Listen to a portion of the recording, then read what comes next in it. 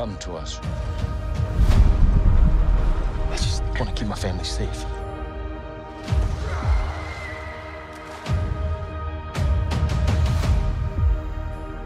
Treat them as our brothers and sisters. Teach them our ways. Keep up, Forest boy! If you want to live here, you have to ride. Let's do it.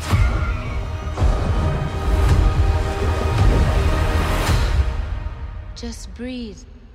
Breathe.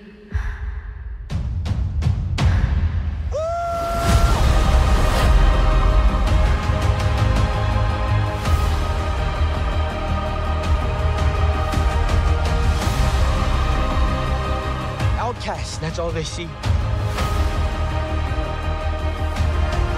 I see.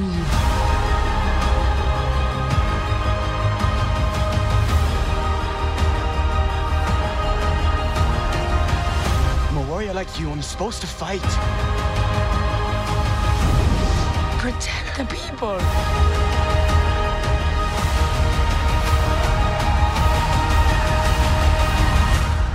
Let's get it done.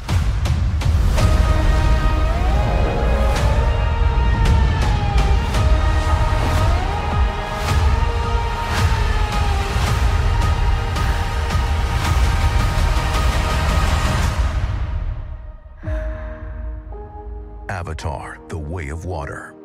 Experience it in 3D. Only in theaters, December 16th. Welcome back, all you Joygasmers, to Joygasm, a video game and movie podcast.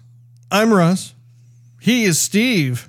And we want to wish each and every one of you a very Merry Christmas and a Happy New Year. In episode 301 today, December 30th, 2022, we're going to be getting right into our topic of the day, which is Avatar: The Way of Water. So there's no need to fast forward whatsoever. But before we get into the nitty gritty, be sure that you clone that subscribe button and bond with that notification bell. That way you will not miss a single solitary episode of Joygasm that drops once a week each week. Steve, this has been a film that has been in production for about 13 years now. The first film came out way back. And I want to say it was like around 2008? 2009, right around there? Yeah, indeed, Steve, indeed. And so a lot of people have been wondering, including us, about how this film would fare, considering the fact that the first film broke all kinds of records. It became the highest grossing film of all time and kept that record, I think, until Avengers. It was either Avengers Infinity War or Avengers Endgame. Something around that. But now here we are. It has come out. It has released. And just FYI, we are going to be talking about spoilers. So consider this your spoiler alert. But Steve, please tell me, and as well as all of them, what did you think of the movie? Russ, I know that face. I went into this one with low expectations. I could understand that. I was not a big fan of the first one. Actually, I really don't understand why I made so much money. Well, I understand a little bit. I mean, it was a techno fest by a large scale. Like, you know, no one had ever seen anything like it, especially with all the CG stuff. I mean, everyone was wowed with the forest jellyfish that were 3D coming out at you. You know, so it was a technical marvel. It was. But that's really the long and short of it. Because after that, the story, to me, at least in my opinion, it really fell flat. What about the fat and skinny of it, Steve? That too, Russ. Now, the short and stubby is the first movie stood out in my mind as like the one movie where all I wanted to do was go in and have a good time, set my brain at the door, put it in a park, and just veg out and have a wonderful time. And this movie like took itself way too seriously. And every time I went like, no, I don't want to think about environmental issues I don't want to be lectured at. Just leave me alone. Just entertain me. It was like, no, you're going to be sitting through this. It's going to be like, you're either black or white. Da, da, da. I'm like, and like, I couldn't just be entertained. That's how I walked away from the first movie. So this one, I think, That was from the first movie. that was the first movie. Oh. So that's where the bar, and that movie just stands out in my head. Like, it just, stands apart, Russ. So walking into this movie, that's the last impression I had going into this movie. Like, I'm going to get the same thing all over again. And I kind of did, Russ. The movie seemed to be kind of more of James Cameron's ego fest, in my opinion, Really? than making something, beautiful and artistic and something that people will long remember other than just special effects. It comes with a lot of stuff that he's said about other film, like a lot of shade he's been throwing. Oh, like if you like a lot of the Marvel films, and you were talking about Endgame. Well, it was around Endgame when James Cameron was saying, "Oh, those movies, they're not really movies. The special effects, people in capes. There's nothing really to be said for that." He's like, "I'm not going to say anything bad, but I'm going to say something bad." And it happened like twice, and people were like, "James, what? Like, get off it." And then he was going like, if you didn't like his Terminator movie, like the later one, he was like, "Oh, well, you're just a toxic male if you don't like it." You're like, "What, Jay?" No, I just didn't care for And so there, or even like if you didn't like Avatar, there's video out there of him walking out, and people are like, "Hey, James, how you doing? How you doing?" He just like rushes past his fans, and then people are like, "Hey, James, you want to sign anything?" He's like, "No." And he gets in his vehicle and he goes, "So Avatar sucks then?" And he like rolls down his window and flips off all the fans. Like, you were making the movie for us. It sounds like you've got So a lot that of pent up issues here, You Steve. get paid, James. Well, it's like, but you watch the film, like that doesn't make any sense for him to do that and be like in the entertainment industry and appreciate all art. And then you watch something like Avatar and you're like, yeah, this is just his ego fest that I'm watching. It's so like self-gratifying or like bloated in its own satisfaction that it's too much of whatever it is. There's way too much celebration of Avatar as a thing than actual storytelling.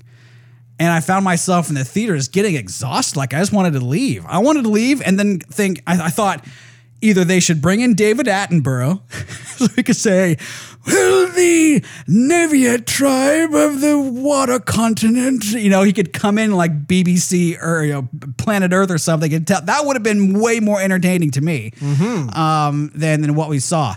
That being said, After I crapped all over everything. happily crapped all over everything. I did like the movie slightly better than I did the first one.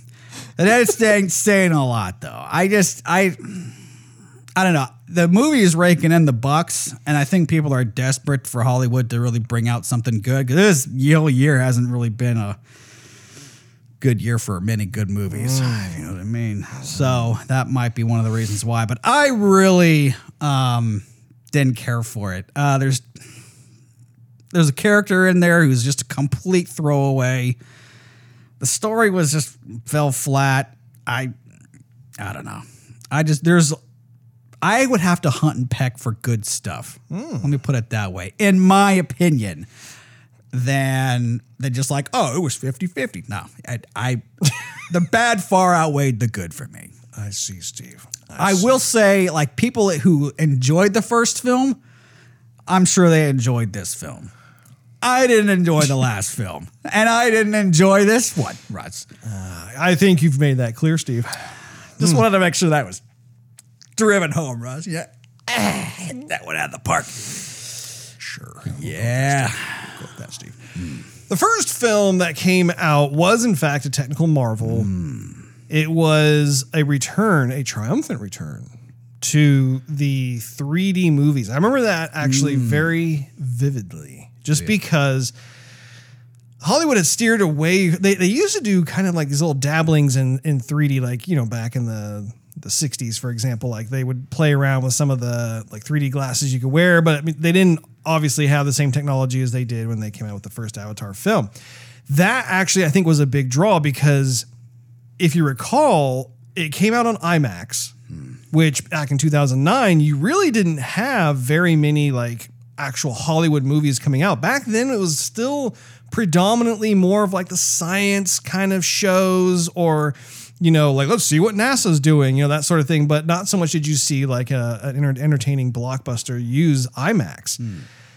I mean, to give you an idea, like Christopher Nolan didn't start using IMAX in his films until Batman the Dark Knight, which that film didn't even come out until, I want to say, 2012.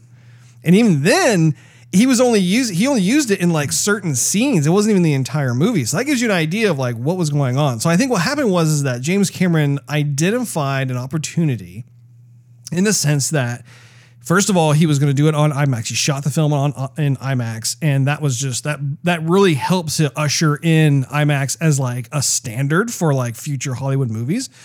And then the second thing was the 3D, in the sense that they didn't just like shoot the film and then later on decide, oh, let's put in like some post-processing or whatever for the film. They actually, from the ground up, designed like a whole production pipeline that was geared toward how you do the 3D. What was interesting, though, was that after the huge success of the first Avatar film, you had a bunch of other movie studios who wanted to get in on the trend, on the fad. And so what they would do is they did like a really like cheap slapstick version where like the films they had did not use the same techniques of like building the movie from the ground up to really take advantage of the 3D technology.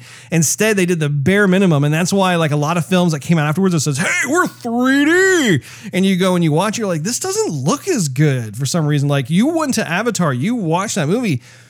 I mean, the 3D was quality. Like, you were just like, wow, this is really something. And of course, you know, all the other frosted, blonde-tipped bros out there who saw like this cheap opportunity to try and make it a quick buck ended up spoiling it for everybody else. But yeah, like when it came to the story itself was nothing of, you know, novelty or whatever. I mean, we were even kind of joking around how it's Dances with Smurfs.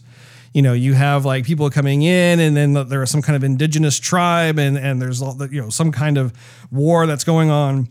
Pocahontas meets Ferngully. A little bit of that. And so it was like for me, it was predominantly more of a visual tour de force. Like I as a visual creative, found myself appreciating like the bar that they had set. I mean, like again, 2009, and the type of CG that you saw in there was just mind blowing. I remember that was a big deal. But again, like even for myself, like when I look at the catalog of James Cameron films that he has done over the decades, Avatar is not at the top for me. You know, like I absolutely love Aliens. I love Titanic. I love Terminator 2. There are earlier stuff. Yeah, kind of the earlier stuff. But I mean, True Lies. Yeah, True Lies was a lot of fun. So, I mean, like when I think of that, like there are a number of different James Cameron films that I have thoroughly enjoyed that I really do like. I mean, I view him as a very talented director. But again, the story itself was just kind of like, well, you know, I think there were certain missed opportunities that honestly, a couple of which got revisited in the sequel.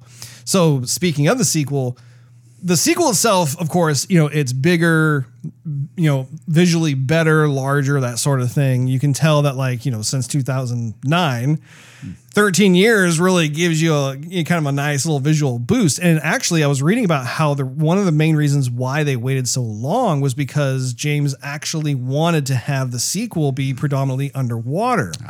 One of the biggest challenges, and I've told you this since I was like in college, one of the hardest things to do in CG is water. Animate. Yeah, You have no idea.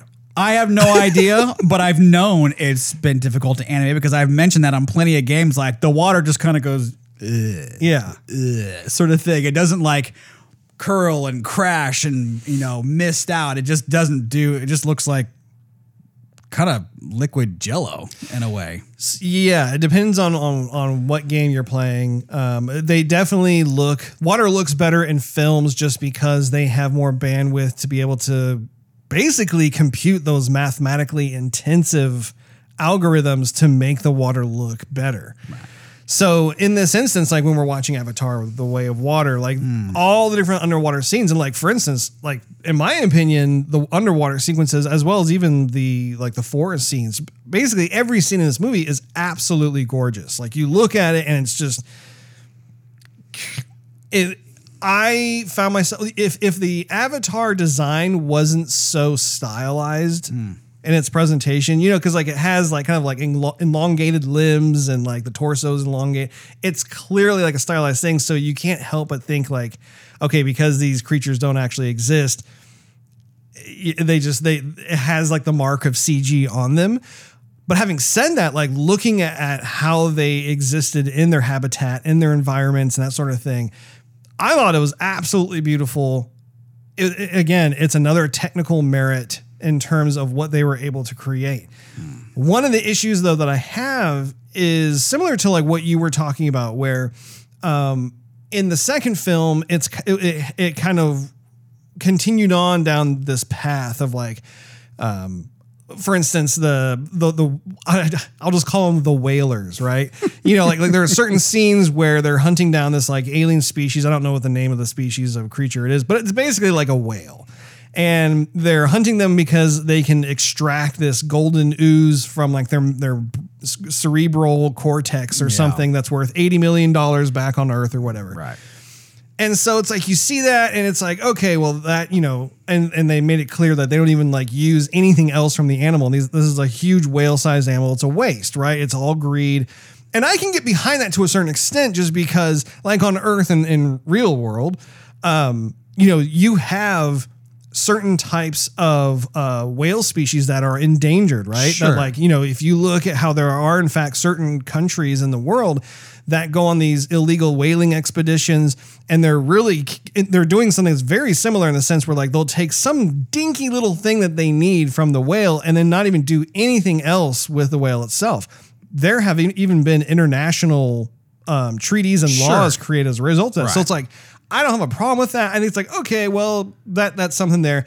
And I liked how that, it was kind of like a mini journey within the overall journey itself. I liked how that kind of came full circle. However, the thing that like was, you know, kind of like a continuation is this notion of colonization, right? So in the first Avatar movie, they were talking about how the reason why they were there is because of that one type of material called unobtainium. Unobtainium. Can't think of anything more creative than that. It's hard to find him. hard to find him. That was good. So like, you know, that was like totally cheesy and everything else. But the premise behind it was that, okay, this is a brand new material that is obviously not a part of Earth. They can bring it back to Earth because it's super valuable. It can be used in all these different types of applications, that sort of thing. In the second film, we learn that actually Earth is dying. Do you recall that scene where, you know, you have the colonel that comes back, like basically like his memories and personality have been downloaded into this new avatar that kind of looks like him. So he's getting the 411 from the female general, and she was basically letting him know, hey, the reason why we've built such a like this huge city thing is basically that the Earth as a planet is dying. It's running out of resources, and essentially humanity is going to have to move to Pandora. So that's a big like, whoa, okay, so now that introduces like a brand new situation. The thing that I wish that James would have done in this film is to actually show it, not all of it, but like have a significant portion of the film show it from humanity's perspective, right? You know, if your planet is dying, if you know your food supply, your natural resources, whatever it may be, is being quickly used up and there is no replacement, and so there's a sense of desperation, how does that then plug into and work with Pandora and the natives that live on Pandora? Like, I think that would actually be a very compelling narrative to tell in this movie, because, you know, he spent so much time with the two different types of tribes, right? You had like kind of the forest tribe, and then you had the water tribe, which was cool. Like, I really liked getting to know I thought the water chieftain was a cool character. His wife was kind of cool too. And But the thing is that he winds up vilifying most of humanity with the exception of like a few key characters that are allies of the Na'vi. A couple of scientists. Yeah. Yeah, exactly. But, that becomes one-dimensional in the sense where like, okay, we're going to simplify the story down. We're going to boil it down to basically the alien species are our protagonists and most of the humans are the antagonists. And I just thought, I feel as though that is a bit of a missed opportunity because how neat would it be to actually show both sides of the story in the sense where maybe there are a few bad apples on both sides, but at the same time, like have the audience kind of be in this mode of conflict themselves where it subverts expectations. And like, if you go into an Avatar movie and you're thinking, oh, well, I'm just gonna, obviously I'm gonna be rooting for the Avatar protagonists or whatever. And then all of a sudden they flip the script on the audience to the point where the audience is like, man, I don't know who to vote for or root for just because both sides have these very like real concerns, real issues, that sort of thing. How is this going to play itself out? Right. I think the 3.5 hours that we were sitting in the theater would have been much more riveting as a result. What say you, Steve? I agree, Russ. Oh. And so, but you have that, everything you just said, it's multiplied by 2 because you take what happened in the first film and like if you're a human and not a scientist, like everybody else is just militaristic and violent and we're coming here and I'll get out of our way, we're gonna run them over. Blast that out of the sky, blast that out of, like, and so that's the only representation you see as a human. Yeah. And when you're walking around day to day in your life, like people just don't talk like that. People don't think like that. Well, I have to interject really quick. One of the tropes that both my wife and I noticed is that why is it that in these movies, the evil humans all have a Southern accent? Like, what's that about? Like, you gotta do it for me, son. Yeah. Back in Kentucky, we took care of our own. It's like, I'm pretty sure that like there are many other Americans in the military that are not just from the South. It's because the Southerners have the cojones to fly out into space. I gotta say, every one of them Southern folk love to just take on over everything. Them aliens, you ain't welcome here.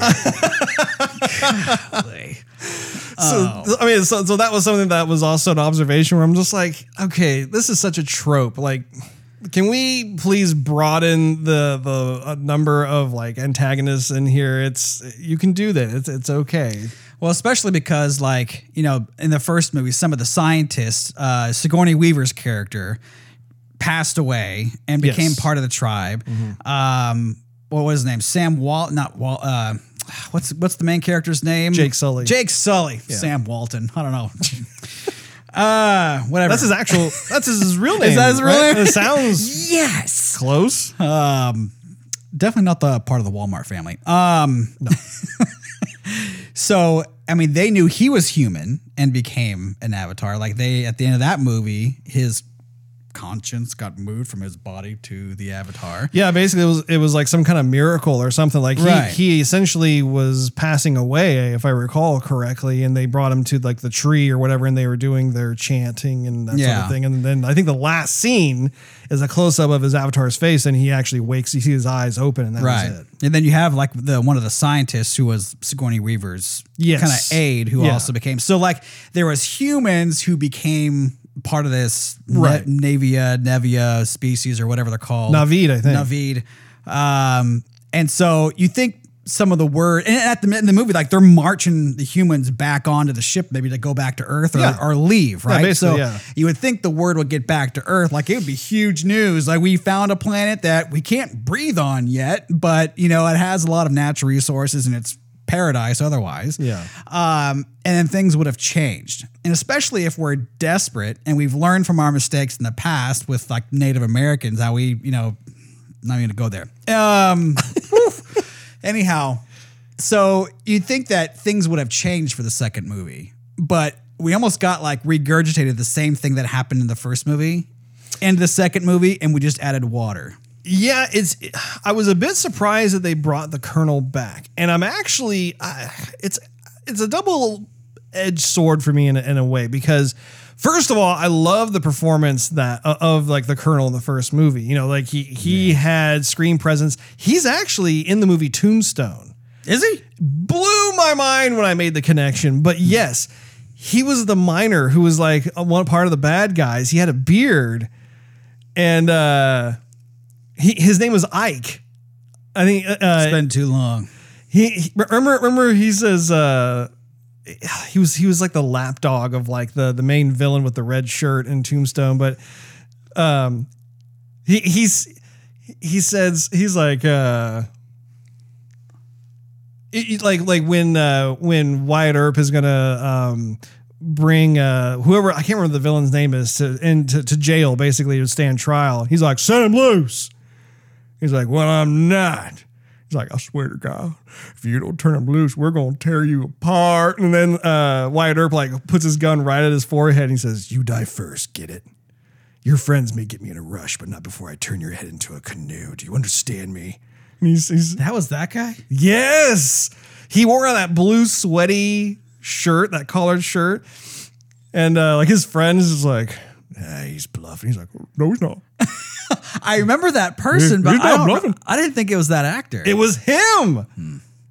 So, I mean, I'm a big fan of the actor. And again, like, granted, he's playing like just this very tropey Colonel in Avatar, but what I thought was interesting was the idea of bringing him back in the sequel.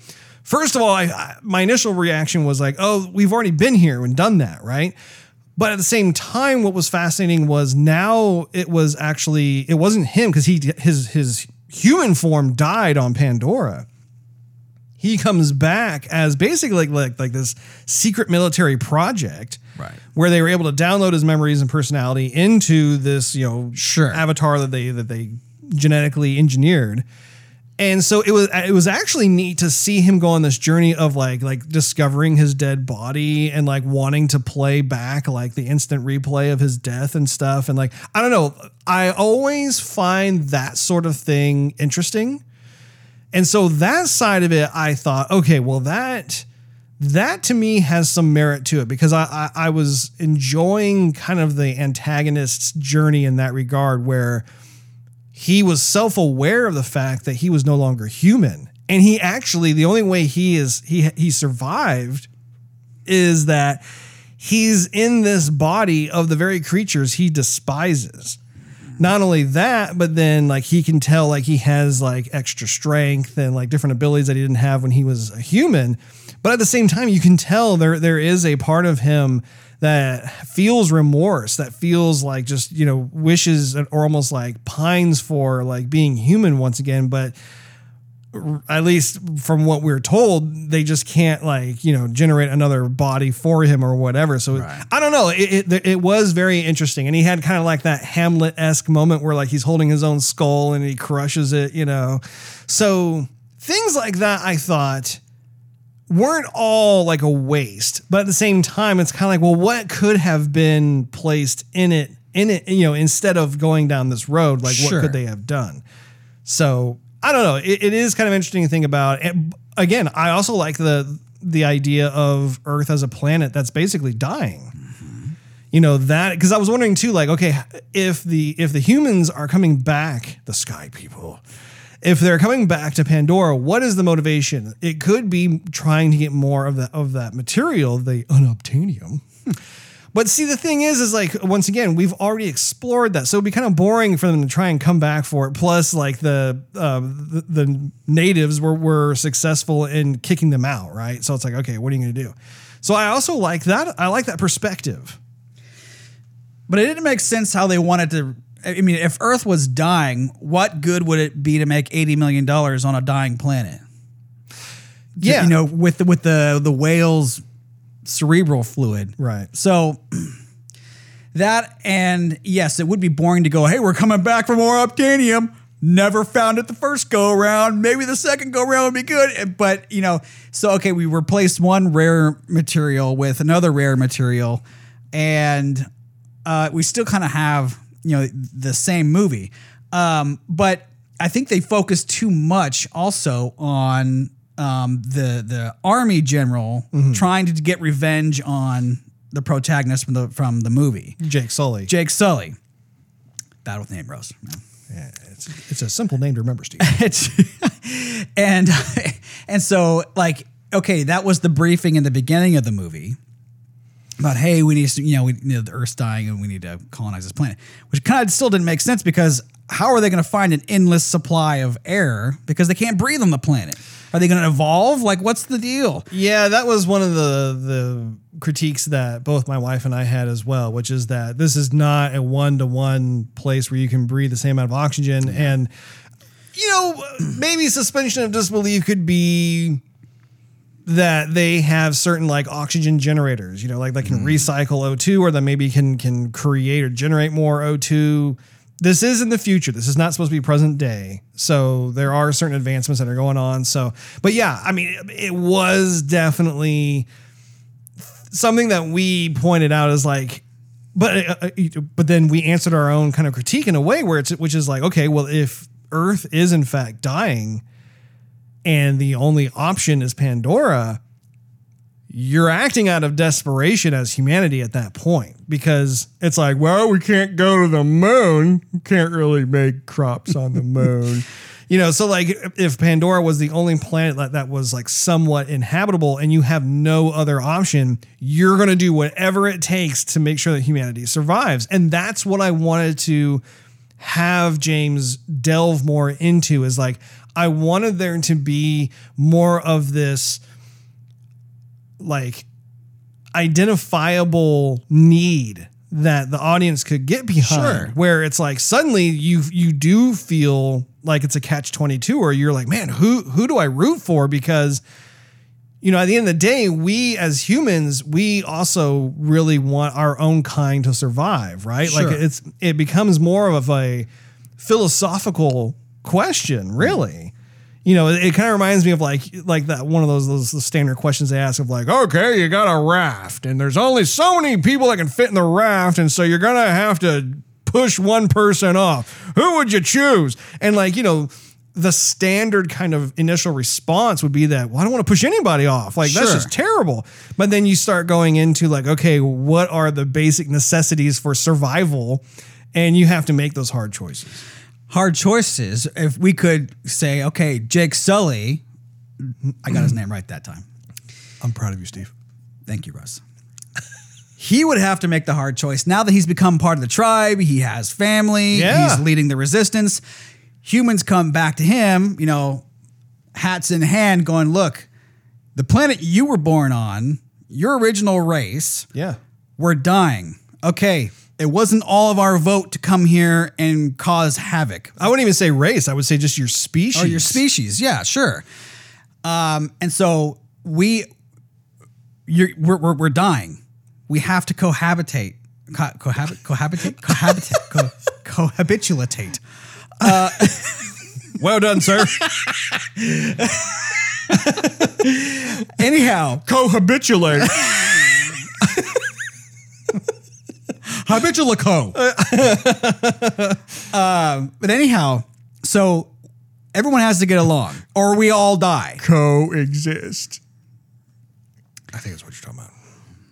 Well, they're kind of habitating. Yes. I like habitating with you. Especially since like the tribe is much more well armed than they were before. I mean, they just had like bows and arrows and luck on their side, maybe their size. And now they have pretty much all the human weapons because they've been hijacking all these trains and supply lines. Right. And so they're much more of a formidable force now than they were before. Plus they obliterated the army. Right. And so they almost have no defenses. So yes, that would have made a much more compelling story, but we didn't really have Jake Sully being like front and center. We had his kids being front and center, which also kind of begs the question, like, hey, what audience is Avatar 2 really going for? Yeah. Because I wanted to see more of Jake Sully. I'm an older guy. I'm not a father yet, but there's plenty of people my age who are fathers. Who can identify with him. And that's not what we got. And to touch on that point just a bit further, that was interesting too, in the sense that I think James Cameron was attempting to make this for a broad audience where like you could have kids go and watch it. You could have teenagers, you could have old folks, you could have parents. And so there was this kind of running ongoing theme of family, which I'm not against. I think, that has its place for sure. But at the same time, like I do think I want to pivot a bit. What is it? So we were talking about the Colonel returning back in Avatar form. And even at the end of the movie, his son, who I don't even remember if his son was even in the first movie. Or No, they had that one behind it. That was swept well underneath the carpet. Okay, so that was like an Avatar Part 2 only kind of thing. Okay. 1.5. So we find out that he had a kid while he was there, but it was just a baby, so it couldn't go back to Earth. And so, again, there's kind of this duality, right? This parallel that's happening where we're seeing both the relationship that Jake Sully has with all of his children, but then you're also seeing this Colonel who is realizing he has a son. And so there is that kinship that's there. There is that desire to bond, that sort of thing.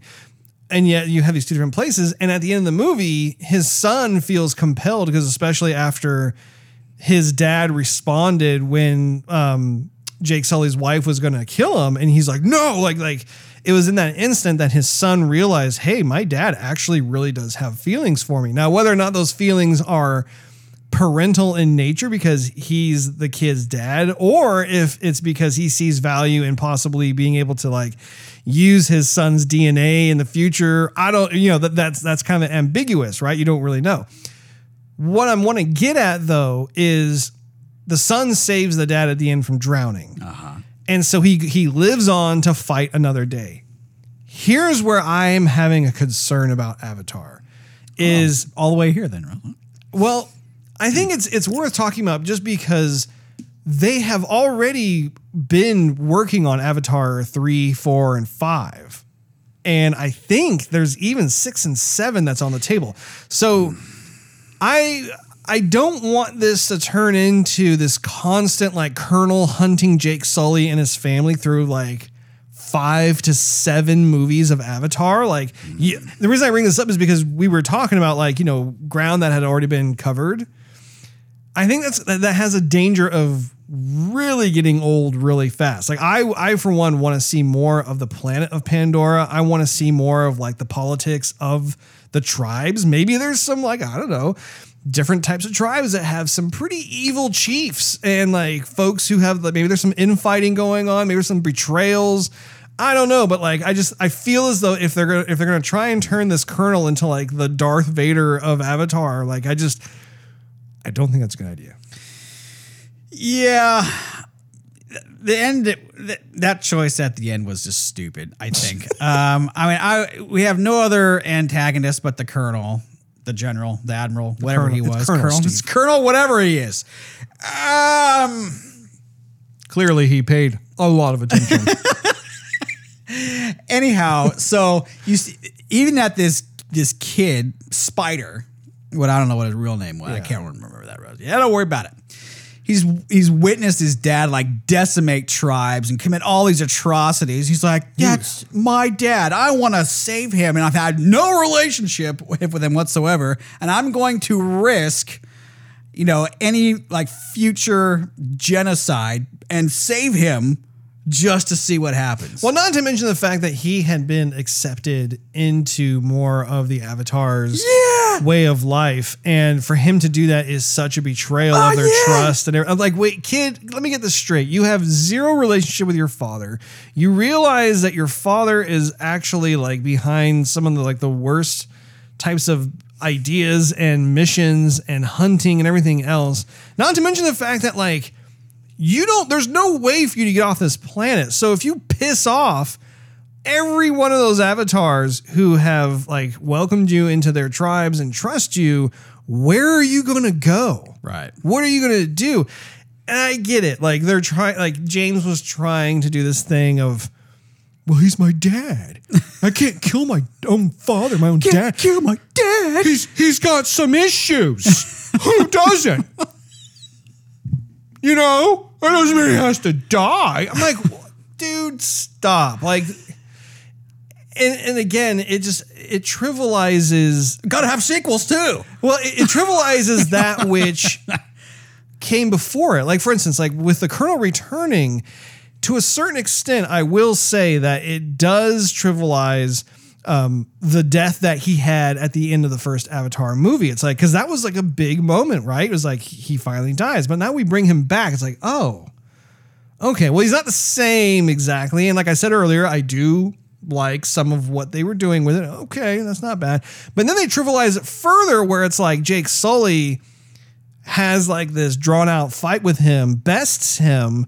And so it's like, oh, wow. Okay. Thank God. Like, that's over with. And, now we can move on and see what else.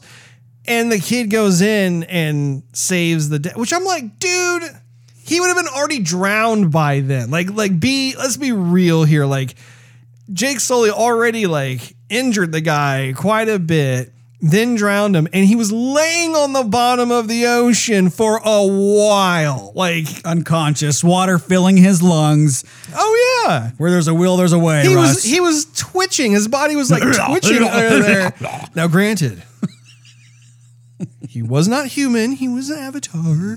So maybe, just maybe, they have some kind of other survivability that I am unaware of. No, Russ. Because his breed of avatar was land going, not water going. And so when Jake Sully and family arrived, they were having to like train.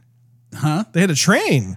They had to train. Yeah. Exactly. They were they had to not a choo-choo train by pretty much learn to swim, learn to ride the fish animals instead that of was like pretty the cool. flight. It was cool. Hold their breath longer. Yeah. So and they had been doing that for who knows how long. I mean, all Jake really had to do was just say, who can hold your breath the longest? And then pretty much drown. I mean, it really didn't have to be a fight. You know what else kind of was stupid around that scene, Russ? What? So the ship is sinking like the Titanic. And it's blowing up, and it did have some Titanic vibes there. And there's fire everywhere, and for some reason, fire is not going to exist within the water. It exists on the surface. Like you have oil or gas on the surface of the water. Yes, it can ignite, right? Yeah. But it's not going to go beneath the water. And so all they really had to do was hold their breath for like a minute, 30 seconds and swim underneath, and they wouldn't have had to be on the sinking ship. Mm-hmm. But they all found the maze into the furthest corridor inside, and they're like, okay, we're here.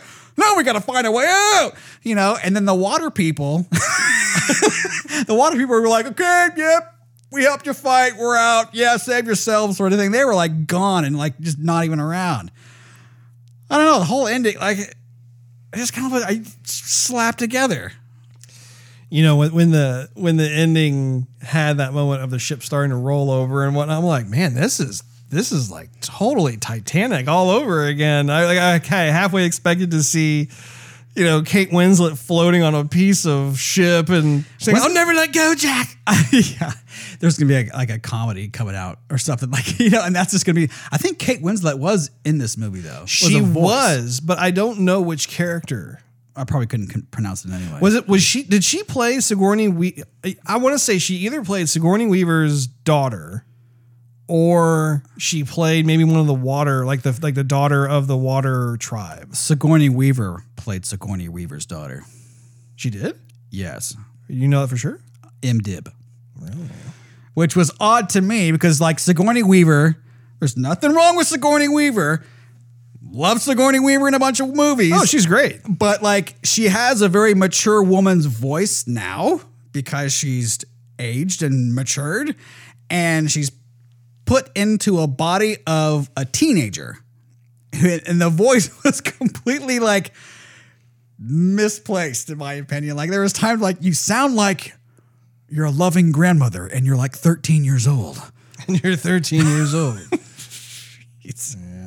You know what else happened towards the end was the whaler people, the whaler pufferfish turtle things that they were hunting. Yeah, the Australians. Yeah. Oh, we're going to watch this. We're going to hop in it. It's really quite a sight to see. Steve Irwin would be rolling over in his grave if he saw us like this. Steve Irwin, yeah. Just irony that we're from Australia too. Nothing but southern rednecks and Australians on Pandora. See how he harpooned him like that? Yeah, I really don't like it, do you? Oh, see how his eye twitches? Yeah, isn't that funny? Watch as I harpoon him right up his ass. Oh, he's really pissed now. He's like, look how he's tugging on it. Oh, we're going through the water full reverse. Oh, gosh. So, like, the last battle is happening, and people are dying. They're getting impaled. They're getting shot. They're drowning. And they're like, oh, get the whale. Get the whale. Like, you think you would probably run for your lives? Like, okay, I can make 80 million right now on a dying planet or die right now in the most violent way possible. I like those odds. You're like, yeah, 50-50. Let's just go for it, you know? Swarm the battlefield, everybody.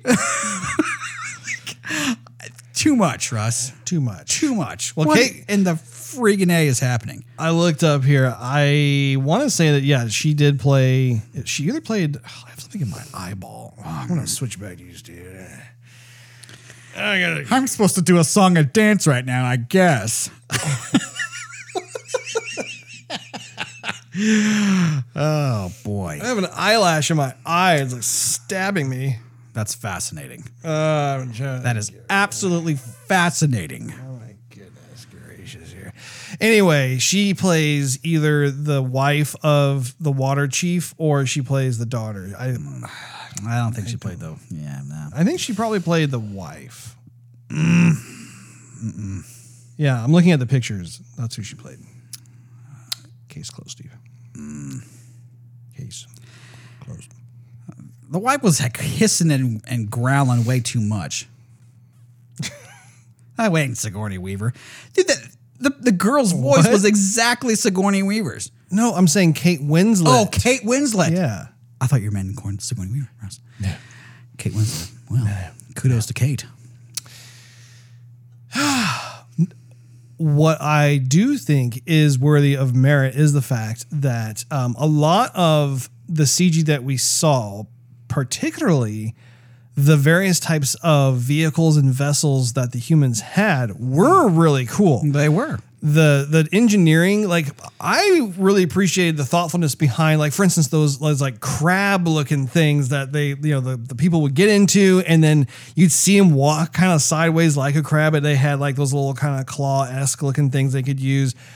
That looks really cool, in my opinion. I really bought into that. Everything, like the functionality of how you, like, they would get in there and they would close down the hatch, and like how they, you know, even like when they would get in the water, how like they would kind of tuck in all their stuff and make themselves a bit more aerodynamic as they're going through the water, and then they can, you know, reach out and do different things. I love that. I love the little mini submarines, you know, the little, what do they call them? Like submersibles or whatever? Sure, Russ. Sure. I don't know. But I really like that. How it's like a 2-man crew and they go down and they go in. A lot of that, it wasn't cheesy to me. It wasn't something where like I didn't believe in it. I think because you could tell that there was a lot of thought that was placed into, okay, if we were to have something that really did exist like this, how would it move? How would it operate? How would it function? What are the various types of abilities that would be helpful if you were more in this like aquatic environment, that sort of thing? Did you also get a kick out of those? I did, actually. I remember thinking in the theater, I wonder how James Cameron decided to make this stuff or how he was designing it, because we're supposed to hate the humans in the movie, and yet they have some pretty cool stuff, which makes me kind of like them. Well, and I don't think we're supposed to hate all the humans. I think there are certain ones that we're definitely not supposed to root for, but I do think, like, for instance, there was that biochemist that was on the boat with the Australians, and like his whole thing was like he wanted to learn more about the aquatic alien species on Pandora, but he was willing to turn a blind eye to the atrocities that they were doing. So kind of a gray area in there, and you know, as an audience viewer, you're watching this guy and you're like, okay, well, he's not. His heart is not as blackened as like the captain, but at the same time, it's like, dude, you're like, with the team, buddy. It's like kind of like accessible to murder kind of thing. I don't know, guilty by association. But again, those are things that I do appreciate, because then that creates more of that complexity, right? It's kind of like, okay, well, you have different humans that are there for different reasons. And the folks who we never get to know, like just basically the extras and, people who are manning the boat and that sort of thing. Those are folks who maybe we can make up certain things. Like maybe they have a family back on Earth where like they're depending on the paycheck, or maybe like they've worked out a contract deal where because they're helping the military get established with the city and stuff, that their family is one of the first ones off the planet. Certain things like that. Now, again, if they were to actually explore that, that's where I think more of the sympathy comes in. But then that means that there's more work creatively from a narrative perspective for James Cameron and his crew to do, where it's like, okay, if we were to introduce these things, suddenly it's not so black and white. It's not so cut and dry. It's kind of like, Yeah, that's hard, Russ. We'd rather just let people ride whales. Indeed. Those whales are cool looking. Yeah. We're supposed to believe that they make music and they're philosophical too. Mm-hmm. Poetic. Wow, they're poetic. Yeah, that's pretty good. I think he's hungry. That's a song. No, you're lonely. No. It's very sad. There's that one funny Brian Regan thing that he said one time when he was talking about watching one of those like documentary shows, and like it's one on whaling, and you see the guy recording it. It's like, I think he's lonely. No, you're lonely. Oh boy. Yeah. Just another eye roll moment. What else, Steve, do you have to say about the film? You know what hope is lost, Russ. I wish they would have done is, so you have like both tribes meeting each other and both have strengths and weaknesses. And yeah, we're supposed to buy into like the water tribe, but it would have been cool instead of going like, oh, there's bullies and we got to, make relationships, we get into trouble, and which I think has been done many times. But if there was some stuff happening in the water and then some stuff happening in the woods, so they can go like, okay, yeah, like your body structure with the thinner tails and like the longer, thinner arms, that makes total sense. Like there's nothing we can do. We are a lot slower than you. And they would respect like the abilities of the tribe we've come to know. But we didn't really get that. They're like, oh, you're just the weaker guys and we're going to be, front and center. And I wish they would have had, Jake, I'm going back to him. He was like, I appreciated the father is protector of the family. I love that.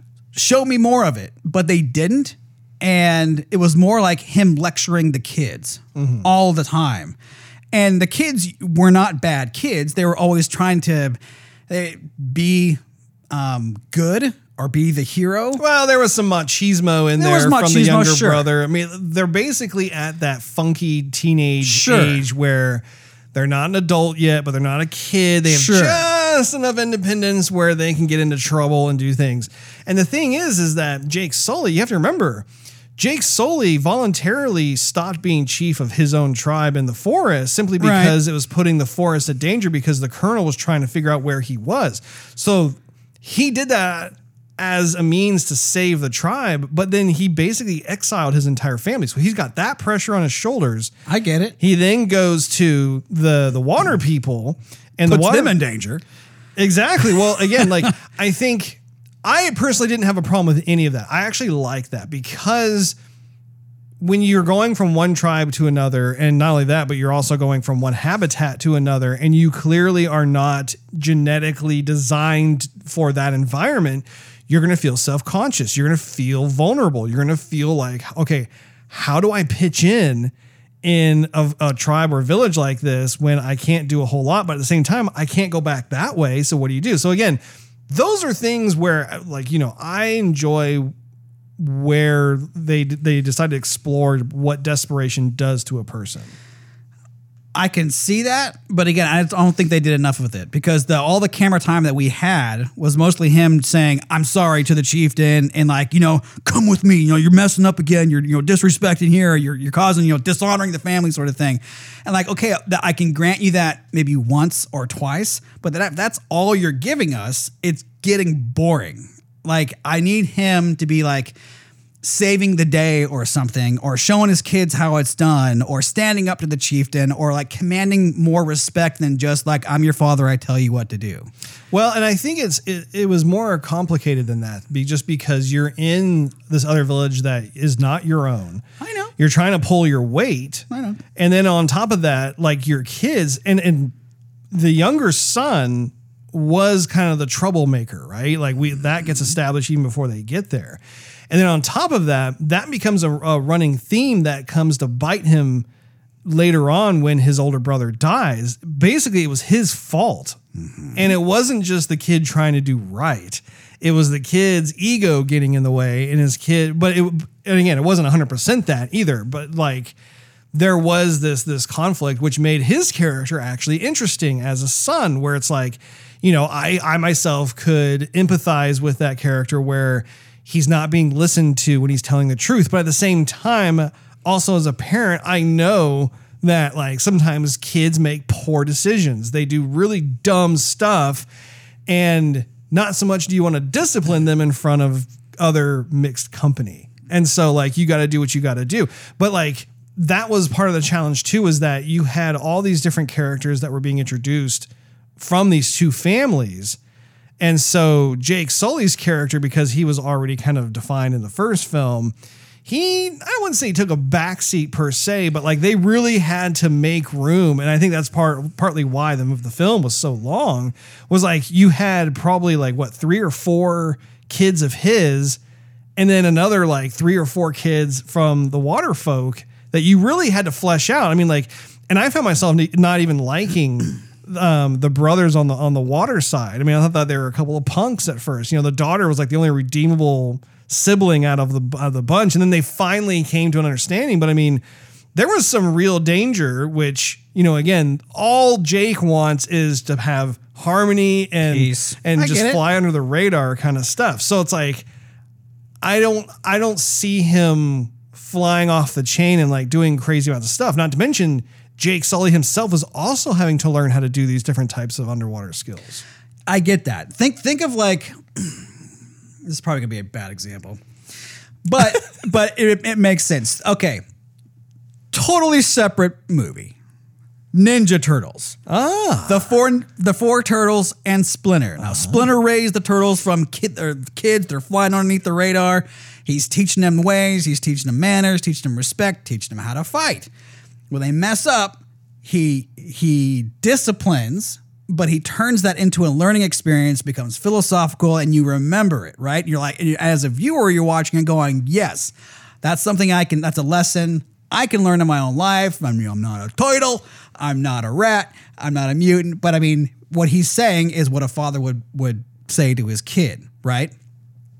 And then Splinter has times where he's kicking butt too. So you're like, yeah, Splinter, I have respect for you too, sort of thing. And so that's what I kind of mean. So, but if it was like the Ninja Turtles where all Splinter was doing, or all that we saw Splinter doing, is just disciplining the turtles and just sitting there with his cane and his robe. Oh, you can't do that. You can't do that. You can't do that. You can't. It just gets monotonous to me. It gets boring. I want to see more. I'm supposed to be entertained, and I want to see more. So it's not like what they did was bad per se. It's just, again, part of the storytelling that they could have done more with if they took away from more of the, isn't this world beautiful? Let's go through a skyscape. Let's go underwater. Let's see all these fish and whales and creatures and stuff. If they take some part of that away, delved more into the story, I think it could have paid dividends. Well, and I think too, because they have all these other films already greenlit and in production, I think they're having to like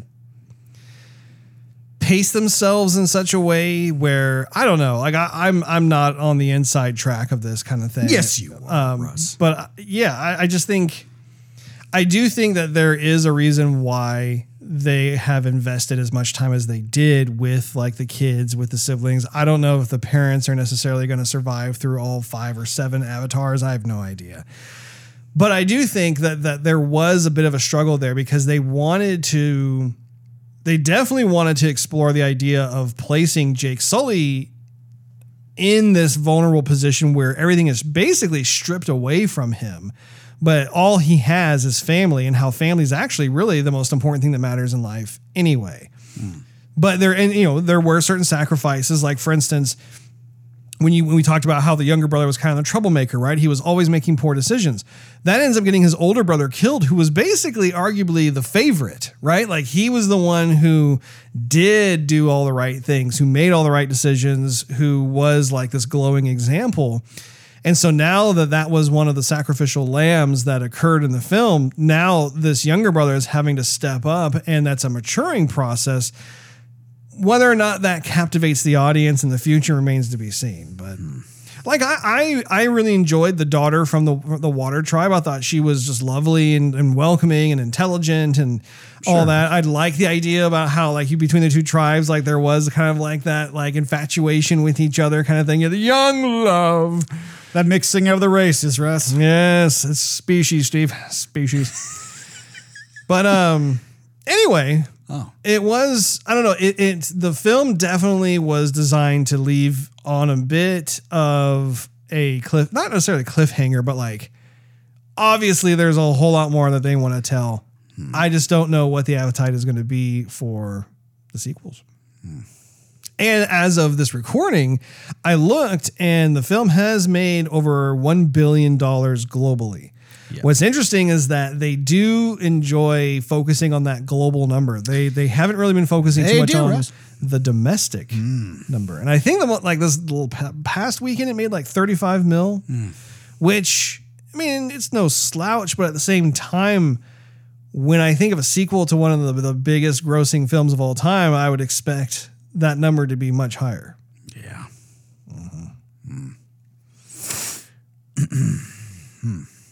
Why don't you give your closing thoughts and, dare I say, rating, Steve? Russ, just like the last movie, I walked out of the theater thinking it's a special effects fest, but I ain't going to see it again, really. So I walked into this one, and it's basically the same thing. I don't plan on seeing it again. If you like special effects, go see it. I mean, there's plenty of movies that you can also see for special effects. I think that would give you better entertainment than this one. This one technically is far and above the best. You know what? Let me say one more thing, Russ. You know what it kind of reminded me of? You're probably going to laugh at me. But I remember when George Lucas, made the prequels. Sure. Now, he had a lot of time, and he had a lot of fans, and he had a lot of money. But the prequels were not nearly as good as, like, the original trilogy. Right. And people were wondering, like, why? You had everything at your disposal. Well, how could you have made this not as good? And I think, Russ, propose. That must have hurt. That this is what happens when you give like a director free will to do like whatever and no criticism whatsoever. And it reminds me of what happened in this movie too, because they had a ton of time to make this. Edie Falco, who was like one of the admirals in space, she was the one who was like punching the thing. There's an interview with her where like she goes, "Oh, I thought this movie came out already." Because they had already filmed it in like 2014. And she's like, "I thought it already came out and I never heard anything. I thought it didn't do well." That was an oopsie daisy. Yeah, exactly. But anyhow, so I think Cameron had the budget he wanted, the time that he wanted. And since his name is big in Hollywood, no one went to go criticize him. And if you did, he would, probably treat you like he does some of the fans on his other work, which has not been good. And so I put that towards this movie, and I think that makes a little bit more sense, where if people were critical saying, I think the story should be twisted this way to go less on special effects, more on story, it would be even bigger, and it wouldn't just be like a special effects movie and that's it. It would actually have some weight to it, and people would be, talking about how that, they can identify with the characters and, maybe explore what we're going through here on Earth with the minerals that we have, with oil and making the oceans clean and, whatever, whatnot.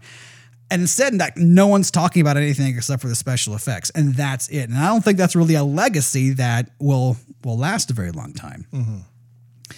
So, anyhow, I didn't feel good when I left the theater. I just felt bloated, honestly. I couldn't wait. Probably from all that salted popcorn. Yeah, there's Dave. I did have a lot. We actually went to the theater. And we're like, well, should we get a small thing? I'm like, well, it's 3 hours long. Like, let's get the big one. And it was a big, large. I mean, I couldn't finish it, but I was exhausted when I left that theater. Like, I didn't feel good at all. I can watch a 3-hour movie, no problem. Lord of the Rings. Seen it many, many times. 3-hour movie, epic on every level. I just can't do it with this one. So not for me. I'm gonna say I'm gonna give it a 2. Russ, I thought you were gonna give it a 1. I'm gonna give it a 2. 2 stars from this man to my left, aka your right. I don't know. I assume you're gonna be higher, Russ. I am thinking about it. I think I probably will be. So as you were talking about, the visual bar has been set once again. I think there is so much going on under the hood that I, for one, can appreciate just from a CG perspective that laymen such as yourself under the bonnet have no idea how much work goes into that. Yeah, it takes 20 minutes. But no, I for one really liked the realism, despite, like I said, the fact that like the actual avatars themselves are very stylized.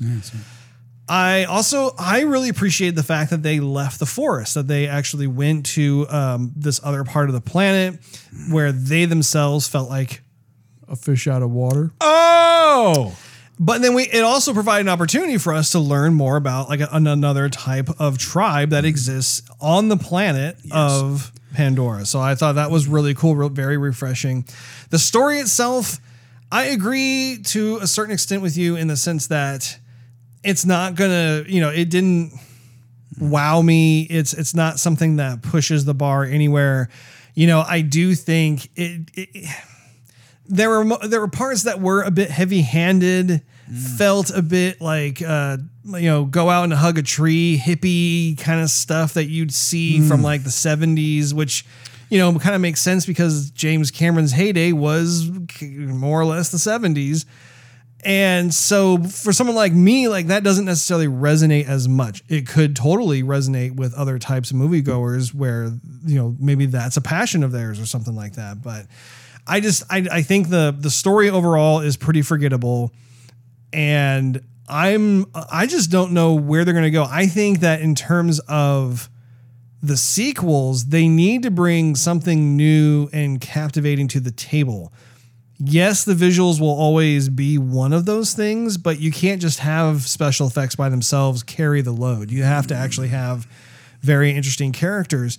And I like I said, I'd like the Water Chief. I thought that was a neat character. I like the Water Chief's daughter. I think Jake Sully is interesting. I like his wife. His wife is spicy. Yes. I like his wife. So do you?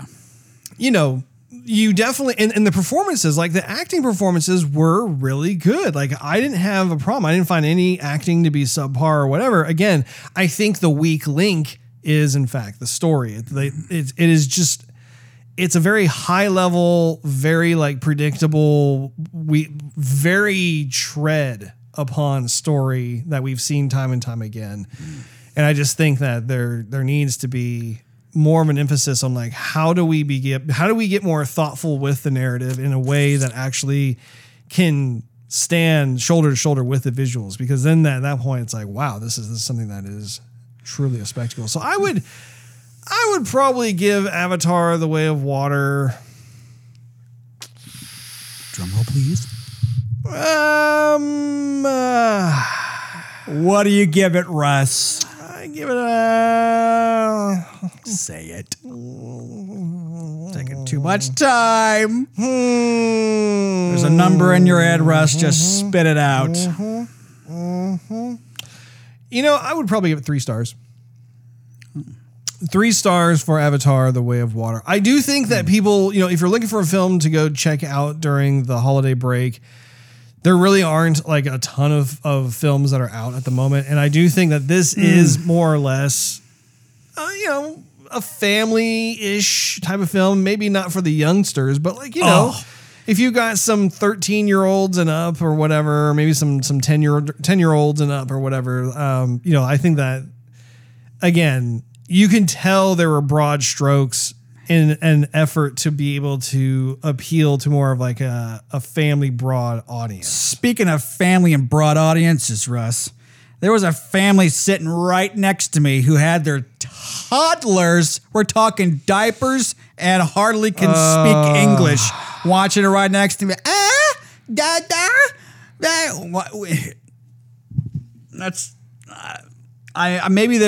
I'm not there yet. Maybe the parents are just desperate to have a date.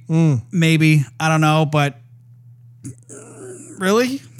We had the same thing too, actually. When we went to the theater, we heard some little ones, some toddlers or babies behind us somewhere. And I was thinking, wow, you brought them to this, huh? Unfortunately, that's nothing new, Steve. That's been going on now for quite some time. Wow. Well, that wraps up this episode of Joygasm. Thank you so much for hanging out with us. If you enjoyed this episode, we invite you to check out patreon.com/Joygasm, where you can enjoy exclusive perks and early access to the show. Not to mention, it continues financially helping us do the program.